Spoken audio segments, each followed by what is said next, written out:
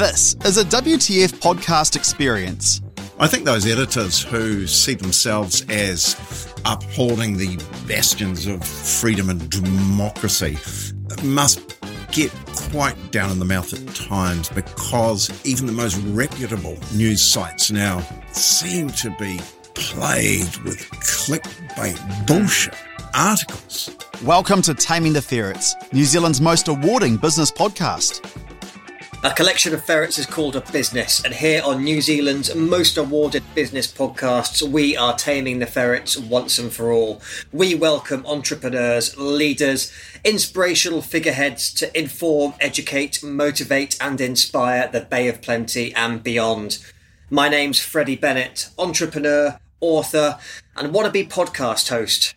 We're here to tame the ferrets once and for all, and today, everybody, we have got a real treat for you. We are welcoming Alan Neben, owner of the Bay of Plenty Business News. Alan, welcome to Taming the Ferrets. Thanks, Freddie. It's a pleasure to be here. Now, Alan, I think we have to say this is your first podcast. That's right. That's right. I know you're an avid listener, but this is your first episode as a guest, and I'm very honoured that that you've aimed high and you've started at the top, and it's always good to peak early. How could I do otherwise? Thank you, Freddie.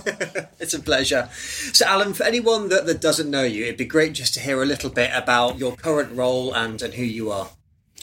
Thanks, Freddie. I'm based in the Bay of Plenty. I live in Mount Maunganui. I have a business which publishes Bay of Plenty Business News. That's a local business newspaper, goes free to businesses throughout the Bay of Plenty every month. I think one of the reasons I like being based here in the Bay is because it's such an exciting area to live, and it's a great place to be. I used to holiday at Mount Maunganui as a kid, living at the time and growing up in the Waikato. It was with great excitement we used to cross the Kaimais every Christmas to come and stay at the Mount. I never believed that I would one day be living at the Mount in the surf every day and just enjoying that good life that living in this part of the world offers. So I can combine two passions by being here. My enjoyment of what I'm doing in business with Bay of Plenty Business News and the team I work with and the people I meet, and also living in a beautiful place. Amazing. And I think you're totally right. In being a fairly new resident of Tauranga myself, you can't beat having the Pacific. Yeah, you'll understand that for sure. Yeah, exactly. Yeah. When I first arrived here, I walked up onto the beach and I was like, yes, I can't hear any police sirens. I've left the UK. I'm not in Liverpool anymore. My shoes are safe on my feet. No one's going to steal them. And it's a very wonderful place to be. But I was going to ask, so the Bay of Plenty Business News, what does that publication do? And have you always been in that business media industry? Yeah, I've been in publishing for many years. Bay of Plenty Business News, to answer your question, is it tells stories. It's really there to tell businesses and business people what other businesses and other business people are up to give them information and to tell them about things they need to know. So a big thing, from my perspective, I know, and something I've talked at length with our team about, is the importance of having faces attached to stories. If you look through either the print or online issues of Bay of Plenty Business News, I think one of the things that will probably strike you are the number of photographs of people in the publication and online. And for us, that's a key. It's about people. It's about personalities. It's about their stories. So that's something I love. That's something I enjoy. And I guess that's probably why I was quite excited when the invite came to talk to you today, Freddie, because it's that people thing. It's that ability to be able to talk. I won't say to talk about myself, because that's not something I'm particularly comfortable with. And the fact I'm even invited here, there's a little bit of imposter syndrome on my part. It's like, what do they want me to talk for? What have I got to say? But now I come to think about it, I'm a conduit in some ways, in as much as I get to talk to and meet a lot of people throughout the base, through my job and through our products. So that means I do have some stories to tell. And thankfully not all about myself, because a lot of those are either very boring or not repeatable, but a lot of stories about what we do in our business and what we do through our publishing and our product. So, yeah, I'm excited to have the opportunity, and that's really where I come from. Just in terms of my background, because I think that was the second part of the question you asked, Freddie. My background, I've been involved in publishing, and particularly in print publishing, for many years. Though that's certainly changing landscape. Newspapers in particular, community newspapers. I had a big background there, managing a large community newspaper group in Auckland for many years. And I've had family involvement in newspapers and newspaper publishing for years. But boy, oh boy, hasn't it changed? I mean, let's just, I don't know. The newspapers of today are not the newspapers that they were many years ago. And that's meant we've had to be, I guess we've had to be nimble. We've had to adapt to change. We've had to find new ways of doing things. So, yeah, that's presented challenges, but it's also given plenty of satisfaction in terms of doing things new ways. I think you're absolutely right, Alan. The publishing industry is something I've seen as a symptom of the changes that the wider media industry has gone through. And without sounding too much like a media darling, I think it's how people consume their content has changed. And like you say, with 20 years ago, everyone would be at the breakfast table reading the newspaper. Now they're just scrolling on their phones. And I think that shows the way we watch television, what we're doing now with people listening to podcasts and everything else. I mean, as someone who was right on the front line of that transformation of the publishing industry, I mean, do you think it's changing for the better? Do you wish back to the old days where you were getting the ink on your fingers and reading the paper? Oh, Freddie, I so wish we were back in the old days. For purely selfish reasons, of course. I look at the days, particularly my experiences of newspaper publishing and the money that could be made from printing classified advertisements, rivers of gold. I think those pages were described as. Not the case anymore, unfortunately, thanks to eBay and TradeMe, Google, Apple, Spotify. Oh, yeah, no, we can't mention those, can we, in this podcast? Well, this podcast is available on iTunes, Spotify, and wherever else you get your podcast. That's good. So we can insult absolutely everybody. Yeah, we like to insult people equally here on this podcast. We won't pick any particular channel out for abuse. We'll abuse them all equally. Yeah, it has changed. Hey, on a serious note, although I talk about wishing we could hark back to those old days. Of course we can't, but it's a double-edged sword. New technology, new media. It offers so much more opportunity. It offers so many more possibilities. There are so many more ways for us to find knowledge. When I'm writing a story, it's absolutely wonderful that if I want to do research, I'm not sure of a term, I need to know something, I quickly type that into what I'm interested in knowing more about. I'll quickly type that into a browser, and next thing you know, hey, I'm an expert on that particular subject or that particular item. That's wonderful. Coming back to it with media, wonderful that we have exposure and much more access to so much more information, so much more news, so much more media.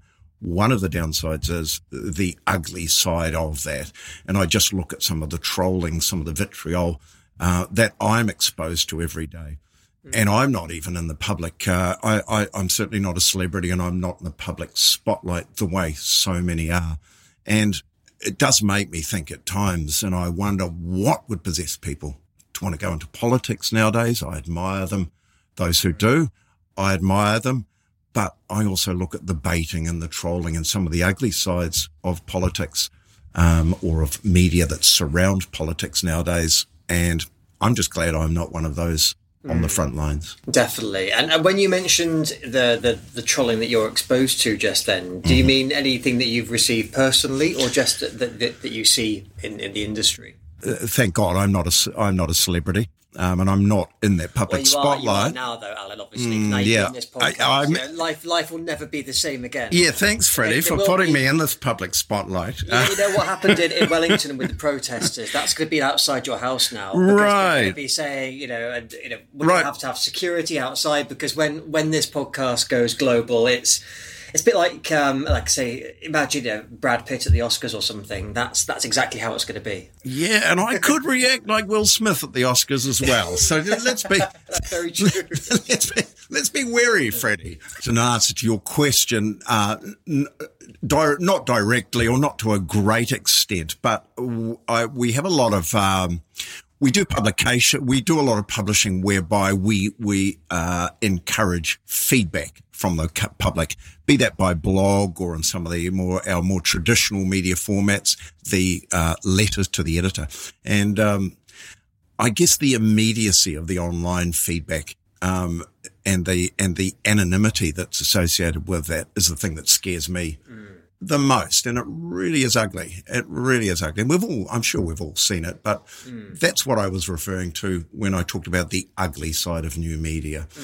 It's a pity because new media, modern media, digital media offers so many advantages, and provides us with a wealth of knowledge, and access to knowledge. And it's a pity. It's constantly spoiled by those, shall we say, with unholy motives. That's just the world we live in, and it's just what we've got to deal with. And there are strategies for dealing with that sort of stuff. Of course, one's turning off your phone, one's not engaging where people are obviously trying to bait you. The type of things that they sound easy to do. Oh, just ignore them. Don't answer them. Hey, the critics have always banned new movies and books and restaurants.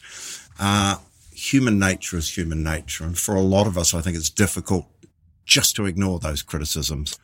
A lot of people are, I guess, pulled into responding. And that's often the worst thing you can possibly do. And I think there are probably a lot of politicians and celebrities, that can probably or have learned from their experiences where they have risen to take the bait, and often regretted it. I think you're right.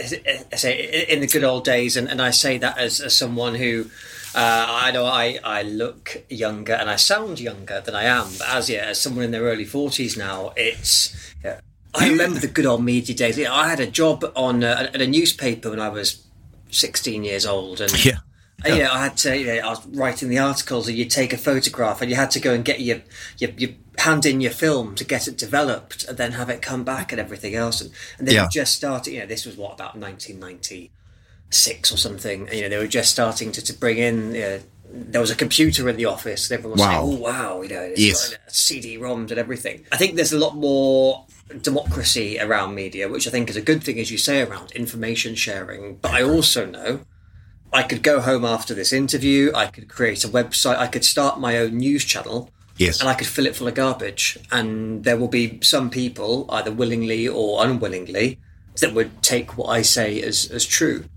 And do you feel that's a risk? That's the challenge. That's the challenge for everybody. Certainly the challenge for the media organisations, the traditional media organisations. And it's the challenge for us, the public, the readers, the viewers, the listeners, is to value credible reporting. And I guess it's the model for monetization is what ultimately that challenge comes down to. How do the traditional media organisations, those traditional outlets, how do they manage to make a buck and monetize and afford to be able to provide those credible news services? Who's paying for those? And again, I guess I'm going to now mix it up with the big guys, but that's where your Googles, your Facebooks really have messed it up for the big news organisations. And there's certainly an argument that says, hey, those big organisations, to an extent, they may have messed it up for themselves. But that's the challenge for us within our publishing. The goal for us is to always produce the best quality, tell the most credible stories that we possibly can. That's our goal. Definitely. And I wanted to go back, if we can, to when a young, fresh-faced, ambitious Alan was here, coming over from the Waikato, and went into the publishing industry. Was that something you've always wanted to do? How did you start on this publishing journey? Yeah, funny how it's not something I necessarily always wanted to do, as often happens in our lives. We fall into things. And I think I mentioned earlier, my family had a history of involvement in publishing. My father was a printer by trade, and at the age of 22, I think he started his own newspaper in the Waikato, in the town that he lived in. And he's always had what you might call ink in the veins. When I went to university, as with most university students, I was looking for a way to make some money in my holidays so that I could afford to buy beer during the rest of the semester. And my dad, my dad managed to give me that, well, he didn't know it was there to buy beer, but he gave me that ability through offering me work within his organization. So I saw different facets of publishing, and this is traditional publishing. This is pre-internet. This is pre-email, pre-internet. This is pre-digital printing. If I recall, I think a lot of our communications at that time were by fax, and the fax machine was the big thing. Find me someone who still uses a fax machine now, other than my solicitor, I think, still charges me for faxes, and I've never quite figured out how that works. I can't. Solicitors trying to get money out of people. I can't imagine that. Don't know what that's about, really. I mean, I've always trusted that wouldn't that they were super honest. But they're almost charity workers in my eyes. Solicitors. I've never quite figured out what that word at the bottom of my solicitor's invoice means. Disbursements. Do you know, Freddie? No, I don't. I must admit, I don't. Disbursements. Well, that must mean faxing, and I guess that must mean paper for the fax machine. But who's got a fax machine? I know, exactly. Well, I think if solicitors are charging for it, they've probably got one. They probably made the effort to go and get one, especially. We really have digressed here, haven't we? Well, that's the joy of taming all these ferrets. They go all over the place. Those bloody ferrets just running around the studio now. We're going to have to, we'll get Bobby back in and to bring his net. Great. Hey, you're going to have to bring me back on track, Freddie, because I'm about the media history. Yeah, and I don't want this podcast to be a trip down memory lane, because it just makes me feel like an old bastard. But which I am. But I think the picture I have in my mind of an old newspaper office, and for anybody that's ever worked in an old newspaper office, that you'll probably know what I'm referring to. Everybody smoked at their desk. Yeah. There were clear lines of demarcation in terms of who did what around the place. And I think the comforting part in that was the fact that everybody knew what their job was. Those lines in the modern publishing environment, those lines have been blurred. Well, you can't smoke at your desk for a start, which is not necessarily a bad thing. And the other part of that job that I found, I always found it was a common, if you like, a common practice, and that was whipping over to the pub for a couple of jugs at lunchtime. Again, that's changed. I mean, now most news organisations, we tend not to have a lunchtime. Yeah. Or a lunch break. I guess that's one of the downsides of the wonderful new world of modern digital technologies. We don't have to stop, which is great. The news cycle is now 24 hours. The downside of that is that if you're one of those who are feeding the news cycle, you're on 24 hours a day also. Yeah. So that doesn't stop. So the couple of jugs at the pub at lunchtime on production day are, they're a thing of the past, I think, sadly. I think so. And I think, it's a whole different environment, isn't it? With, I'm sure an HR policy would have a field day in a 1980s or 1970s newsroom. No comment. But how do you think that is? I mean, if I think back to my very early newspaper days and the traditional media image of the stressed editor who's on his or her third divorce, smoking non-stop at their desk and just trying to get the news out, and that was my image of the editor 20 years ago. And now, as you say, you're in that 24/7 rolling news, more financial pressure, harder to get attention. Yeah. What sort of pressure does that put on you? Well, I think one of the biggest pressures is probably the financial pressure. Once upon a time, your job was to write the stories that would sell the copies. That's changed. That's changed so much now. What media are we talking about? Are we talking about the printed newspaper that's going on sale for the commuters that evening? Are we talking about the online version? Are we talking about the free online version? Are we talking about the subscribed premium VIP online version? Are we talking about the version with snippets on the app or off the app? Are we talking about the news bites that was us fed by email? Or are we talking about those that are in as part of the ebook? And surely some of those stories will have been covered by other outlets, because although they don't have an office here, hey, it's probably on Google and it's probably on the internet somewhere, and it must be true if it's on the internet, because everything on the internet's true, so we're stuffed. Is that a pressure for editors today? Sure, it's a pressure for editors today.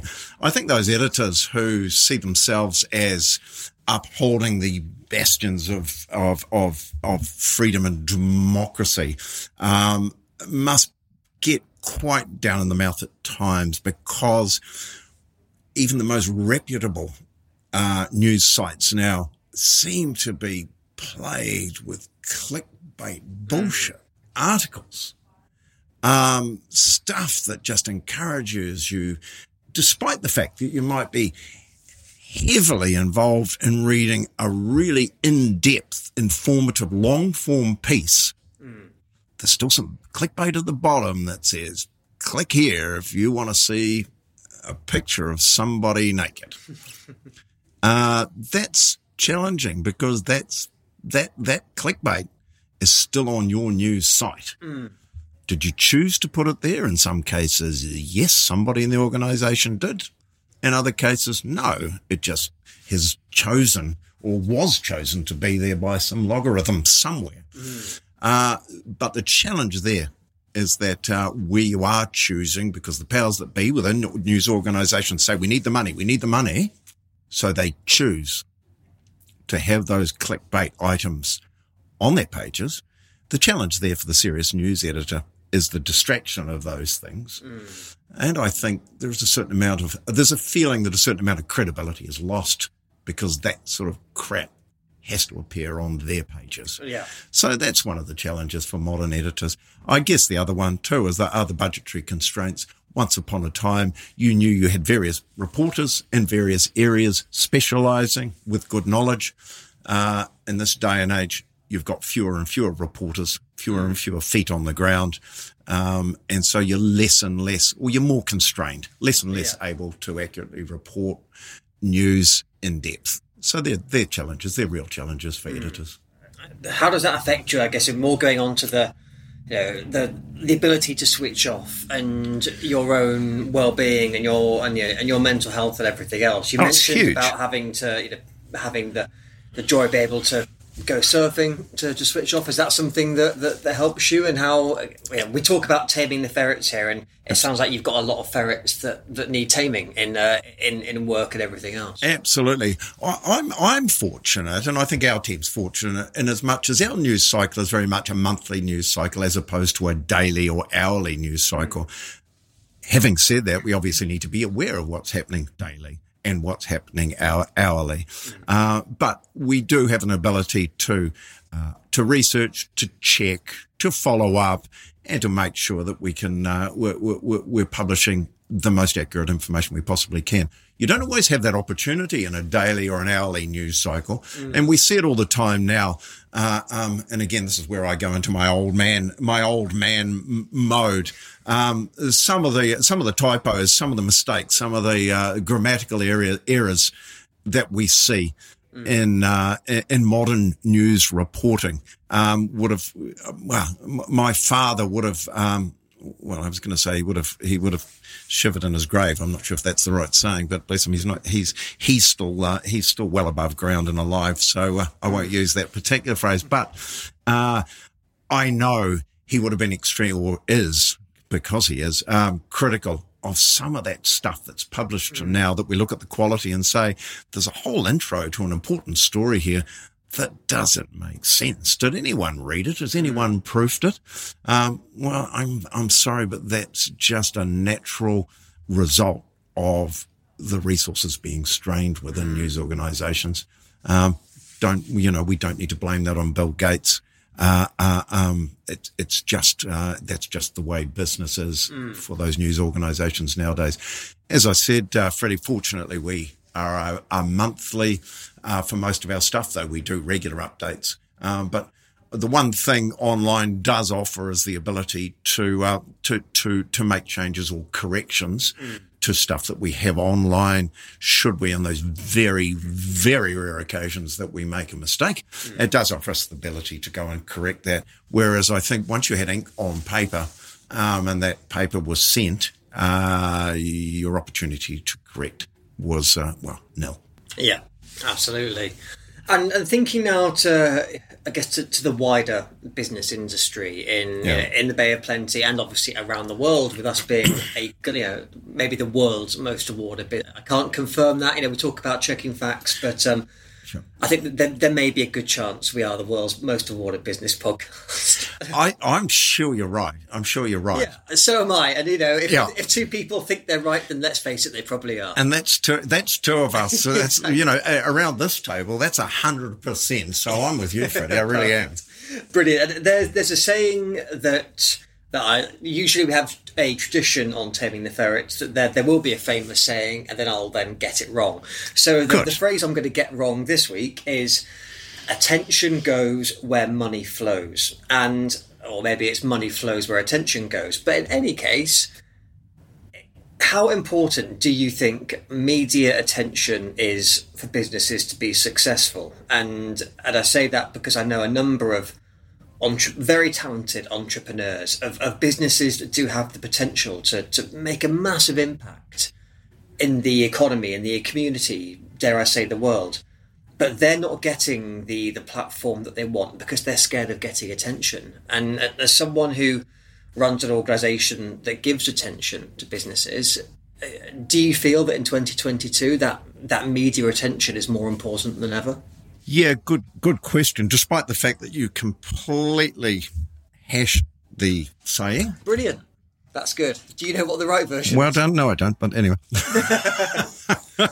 No, I take that back. I'm not sure if you hashed that or not, actually, but it certainly made sense. We are we're in the business of providing a platform for attention. And that's why we have the followers. That's why we have the likes. That's why we have the readers. Really, that's our mission. That's our job. Does that make us bad? Does that make us evil? No, not in my eyes. But does it make us necessary? And for a lot of businesses, that we work with, it does make us necessary. We're an important part of their planning. We're an important part of their communications, and we're an important part of them reaching out to their clients, to their customers, and to the public. There are, I think one of the biggest challenges perhaps for businesses or organizations who want to get that reach, who require that reach, is not knowing the best way to get there. And why is that a problem? Well, it's a problem in my opinion because there are now simply so many options available and that landscape is changing so quickly. I guess if I'm wanting to talk to a certain demographic, let's say I want to talk to teenagers, even 10 years ago, I probably could have posted something on Facebook, moved forward a few years, and it was like, they're not really reading Facebook, or looking at Facebook. That's grandma's looking at Facebook. Kids aren't looking at Facebook. Kids are using Snapchat now. So Snapchat was the way to talk to the kids. So there's a good avenue. But hey, wait. Yeah, that's the kids using that. But what about the kids that aren't the grandmas and the granddads, but they are Well, they have disposable income and they want to communicate, and they're digitally savvy to a large extent as well. What do they do? It's like, well, they're an IG, because Instagram's probably where you want to be now if you want to have a real presence. If I'm Will Smith and I want to say to my fans, hey, I'm really sorry, but I'm not sorry about what I did at the Oscars.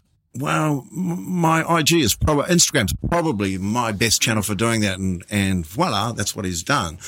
But that doesn't answer where the kids are at now, and the kids are the ones I want to reach. Because where are the kids now? They're not using Snapchat so much. The older kids are, but the younger kids are using TikTok. And it's like, okay, that's the TikTok answer. So how am I going to talk to these people? Because I don't know a lot about technology. It's not really my thing, So how am I going to talk to them? And that's the conundrum. That's the challenge for a lot of people in business, is, okay, how am I going to reach the appropriate groups that I need to reach for my business to thrive and be successful?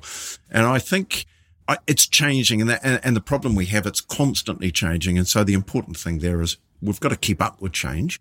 We don't need to know the intricacies of it.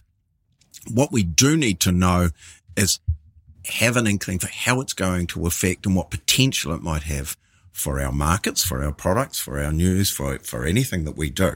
And figure out if we should be using it more and how we use it. And I think that's one of the exciting opportunities for young people entering the workforce is that people like me are challenged by a lot of the new media. Young people, and I'm talking about my kids and my kids' kids, they just get it. And so they're in a position to walk into me and say, hey, if we want to launch this channel, and I think we should have a YouTube channel that does this because of this and will achieve these results, I'm able to say, let's do it.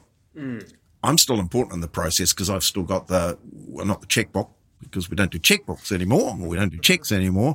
But I'm the one that can say, hey, I'm paying you and I want you to do it, so you please go ahead and do it. I don't need to know how they do it. They can do it. I need them.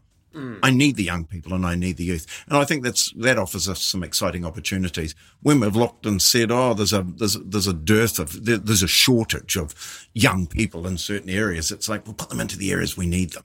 And I think some of those new media channels are the areas that we do need them. They won't all want to be designing and building games. There are so many different tools that can be used, can be exploited, and can be used by business. Hey, just get out there and do it. Talk to the kids, talk to the young people if that's a market that you're interested in.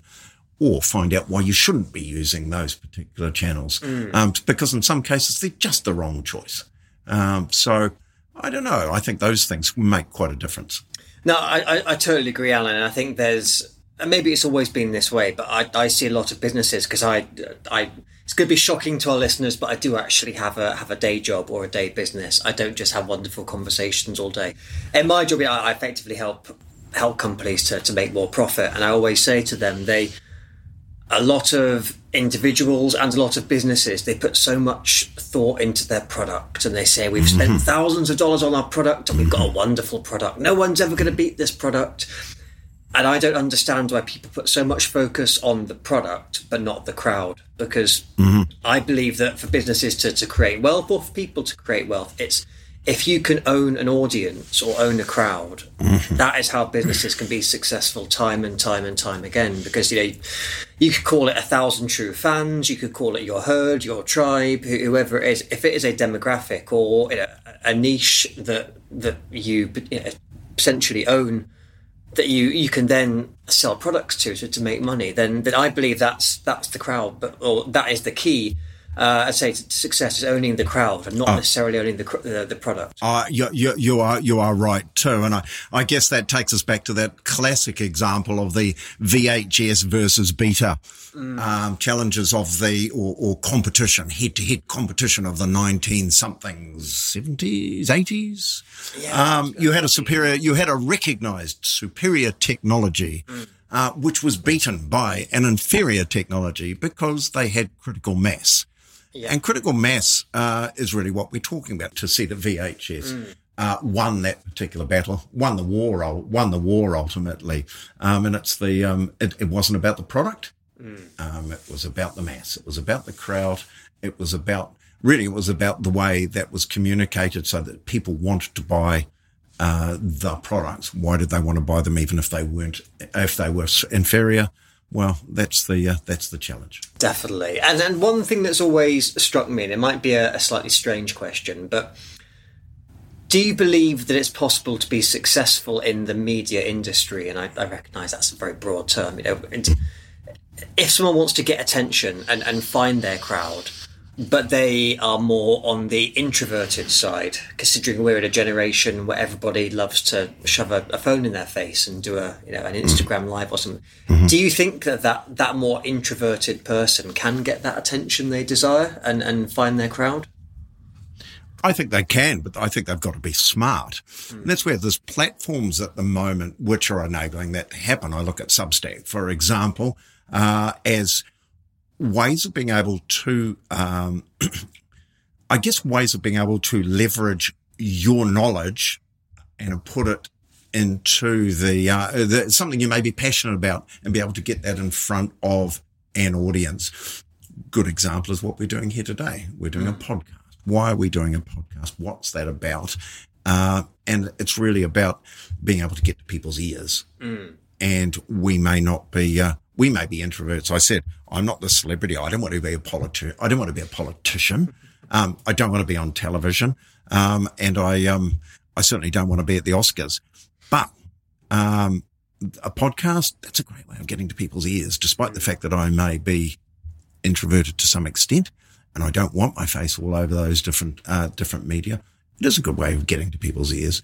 And it's particularly if you've got a message that's worthwhile listening to. So jury's out on that in terms of this conversation for me. Absolutely do, Alan. So. I believe, and this isn't just Taming the Ferrets, I believe that everyone has a message. Everyone, I believe, has somewhere they belong. Everyone has a crowd, a tribe, an audience. Because without going too Tony Robbins on everyone, I think about there's a lot of people out there who say, I haven't got a story to tell, or no one would listen to me, no one would believe in my business because I'm nothing special. And I'd always disagree with that. I think I would too. And I think for the right audience, for the right ears, every single person has got a story to tell and the people they can help. I recall working many years ago with an old school sports reporter in Auckland, ex-Auckland Star, chap by the name of Ivan Agnew. He'd written a biography at the time. I think one of his claims to fame, he had written a biography of John Walker at the time when he'd set the world mile record in Scandinavia somewhere, Sweden, I believe, Gothenburg, if I'm not mistaken. I worked with Ivan, and he was our sports, he headed up our sports desk. This is many years ago. And I always recall Ivan saying to me, you know what? Everybody's got a story to tell. He said, and I think this was his excuse for going and having those couple of pints at lunchtime. He always said, if I walked into a public bar of any pub in New Zealand and went to a corner of that pub to talk to the one person that was sitting there, no matter what they looked like on the outside, they would have a story to tell. And he firmly believed that. And I agreed with him too, because, and it's exactly what you were saying, Freddie. Everybody's got a story to tell. It's just a matter of getting that story out of them. Definitely. And I think and that's one thing that, as you say, with Bay of Plenty Business News, you help people to do that in terms of telling those business stories. And that's right. What you do here as well. Yeah, that's right. Cool. We've got only a couple of minutes left, but I'd love to know, Alan, what do you see the future being for the media and publishing industry, for the Bay of Plenty, for the world? How do you see the next, without being too bold a question, the future of the world? What do you see how do you see the land lying in the next? Freddie, you promised me when I came here today that you would keep the question simple. You didn't tell me I needed to bring a crystal ball with me. I mean, that's the $64,000 question. And what is the future? I don't see I don't see change slowing. I don't see change slowing at all. And that's a worry.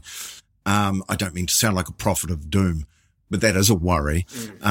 I feel that there will have to be, I think there will have to be some mediation within media globally. I think some of the absolutely atrocious activities that are happening through social media, online information channels are not sustainable.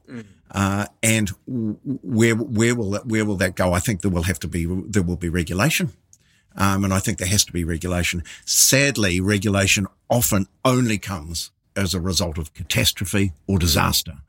And I so wish I wasn't saying that, but it may well be true that that's how it comes about. Will the Ukrainian war be part of that? I don't know. I did think that the Trump presidency may usher in that time of necessary control, regulatory control. That didn't happen, other than Trump being cancelled by Twitter and Facebook. But in terms of some of that ugly stuff, there will have to be some regulation along the way. I think I'm not sure where we're going to go in terms of the aggregation of those news channels. We can look at some of the mergers at the moment on the table, or the plans on the table right now with state media in New Zealand, between TVNZ and Radio New Zealand. What will the impact of that be, and where's that heading? I really don't know, because no one knows. It's very much crystal ball gazing, and rather than being driven by the desire for more accurate news, unfortunately, these things are often driven by the profit motive. So unfortunately, I sound fairly pessimistic, and I don't mean to be, but there are some dark forces at work in the world. Winter is coming, and I kind of hope it's a short winter so that we have some changes as we come out the other end, whereby some common sense regulation is put in place so that bullshit is not covering our internet and our social media, so that truth will out, so that democracy can shine through and be given a chance to have a fair, as we say, a fair crack is given to democracy. We're not seeing that in the world at the moment. That's a scary thought. I'm here in little old Tauranga in the Bay of Plenty, and the outlook is bleak, I'm pleased to say. So I should get off my global grandstand or global pedestal and just looking at where we're at locally. Unfortunately, a lot of what we do is globally influenced. It's controlled globally. Only need to look out the window at the harbour here to see container ships leaving the port, 3 or 4 a day that I happen to see loaded up, and they're coming in loaded as well. What happens in the rest of the world does affect us here, there's no two ways about that. We're at the very end of a very long global chain, and when that chain swings, we swing a lot more violently than other places. But we have a lot of resilience. We have a lot of natural assets here in terms of who we are, what we are, the land that we live in, and what we can produce. And I think we've got a record of being able to make the most of that. We've always been a long way from everywhere, right from when New Zealand was first settled by the early ancestors, both from other parts of the Pacific and those from Europe. New Zealand's always been a long way away, and yet we've managed to thrive. We're still a long way away, so I think we'll still continue to thrive by doing what we do best. Absolutely. Well, I'll tell you what, and it's great, Alan. I think are we announcing? I think this could be a Taming the Ferrets exclusive. Alan Neben for Prime Minister. I think that was the moment, wasn't it, where we launched the campaign. I wasn't wanting to launch today. I was really wanting to wait until next month. And my denials of wanting to be involved in politics, you saw straight through them, Eddie, didn't you? Freddie, I should say. No, it's fine. Well, I've been called a lot worse, believe me. Yeah, I just left off the F, but, leaving off the F can be a good thing sometimes, Freddie. People usually give me the F, but that's a whole different podcast. That's a different topic. But we do see a lot on this podcast. Yeah, we know that Jacinda is down there in Wellington, and she keeps begging us to come on, and we're like, no, you're going to have to wait, Jacinda. But then now she's going to be not even just wanting to come on, she's going to be scared. Freddie, Alan's on the campaign trail. Freddie, as I always say, timing is everything. Exactly. And today could be the day, couldn't it? Exactly. I think maybe we'll do like a handover, and she'll come on the show, and I don't know if you get a key to Prime Minister or a badge. She'll like a sheriff's badge, maybe, and a gun. Yeah, exactly. A sheriff's badge and a gun. It's like, I'm handing over to you, Alan. Good luck. It's not easy out there. Yeah, she'll probably hand it over to you, and then maybe just go to Briscoe's or something and pick up some pans or something. That's what I'm sure Jacinda. They may not have any pans. There's shortages at the moment, but I'm sure she'll find something to pick up there. I know. Well, we'll get around for a cup of coffee anyway. Yeah. Alan, this has been amazing fun. Thank you so much. We do have one more question for you, which is the surprise question. Yes. I didn't tell you about this, and you have noticed the book. So it is a Taming the Ferrets tradition that the outgoing guest writes a question for the next guest. So this was from Ash G from Miss G's. Mm-hmm. If you could change one thing you have done along your journey, what is it and why? I think the answer to that question has become clearer for me as I've got older. It's just been in the last few years, and that's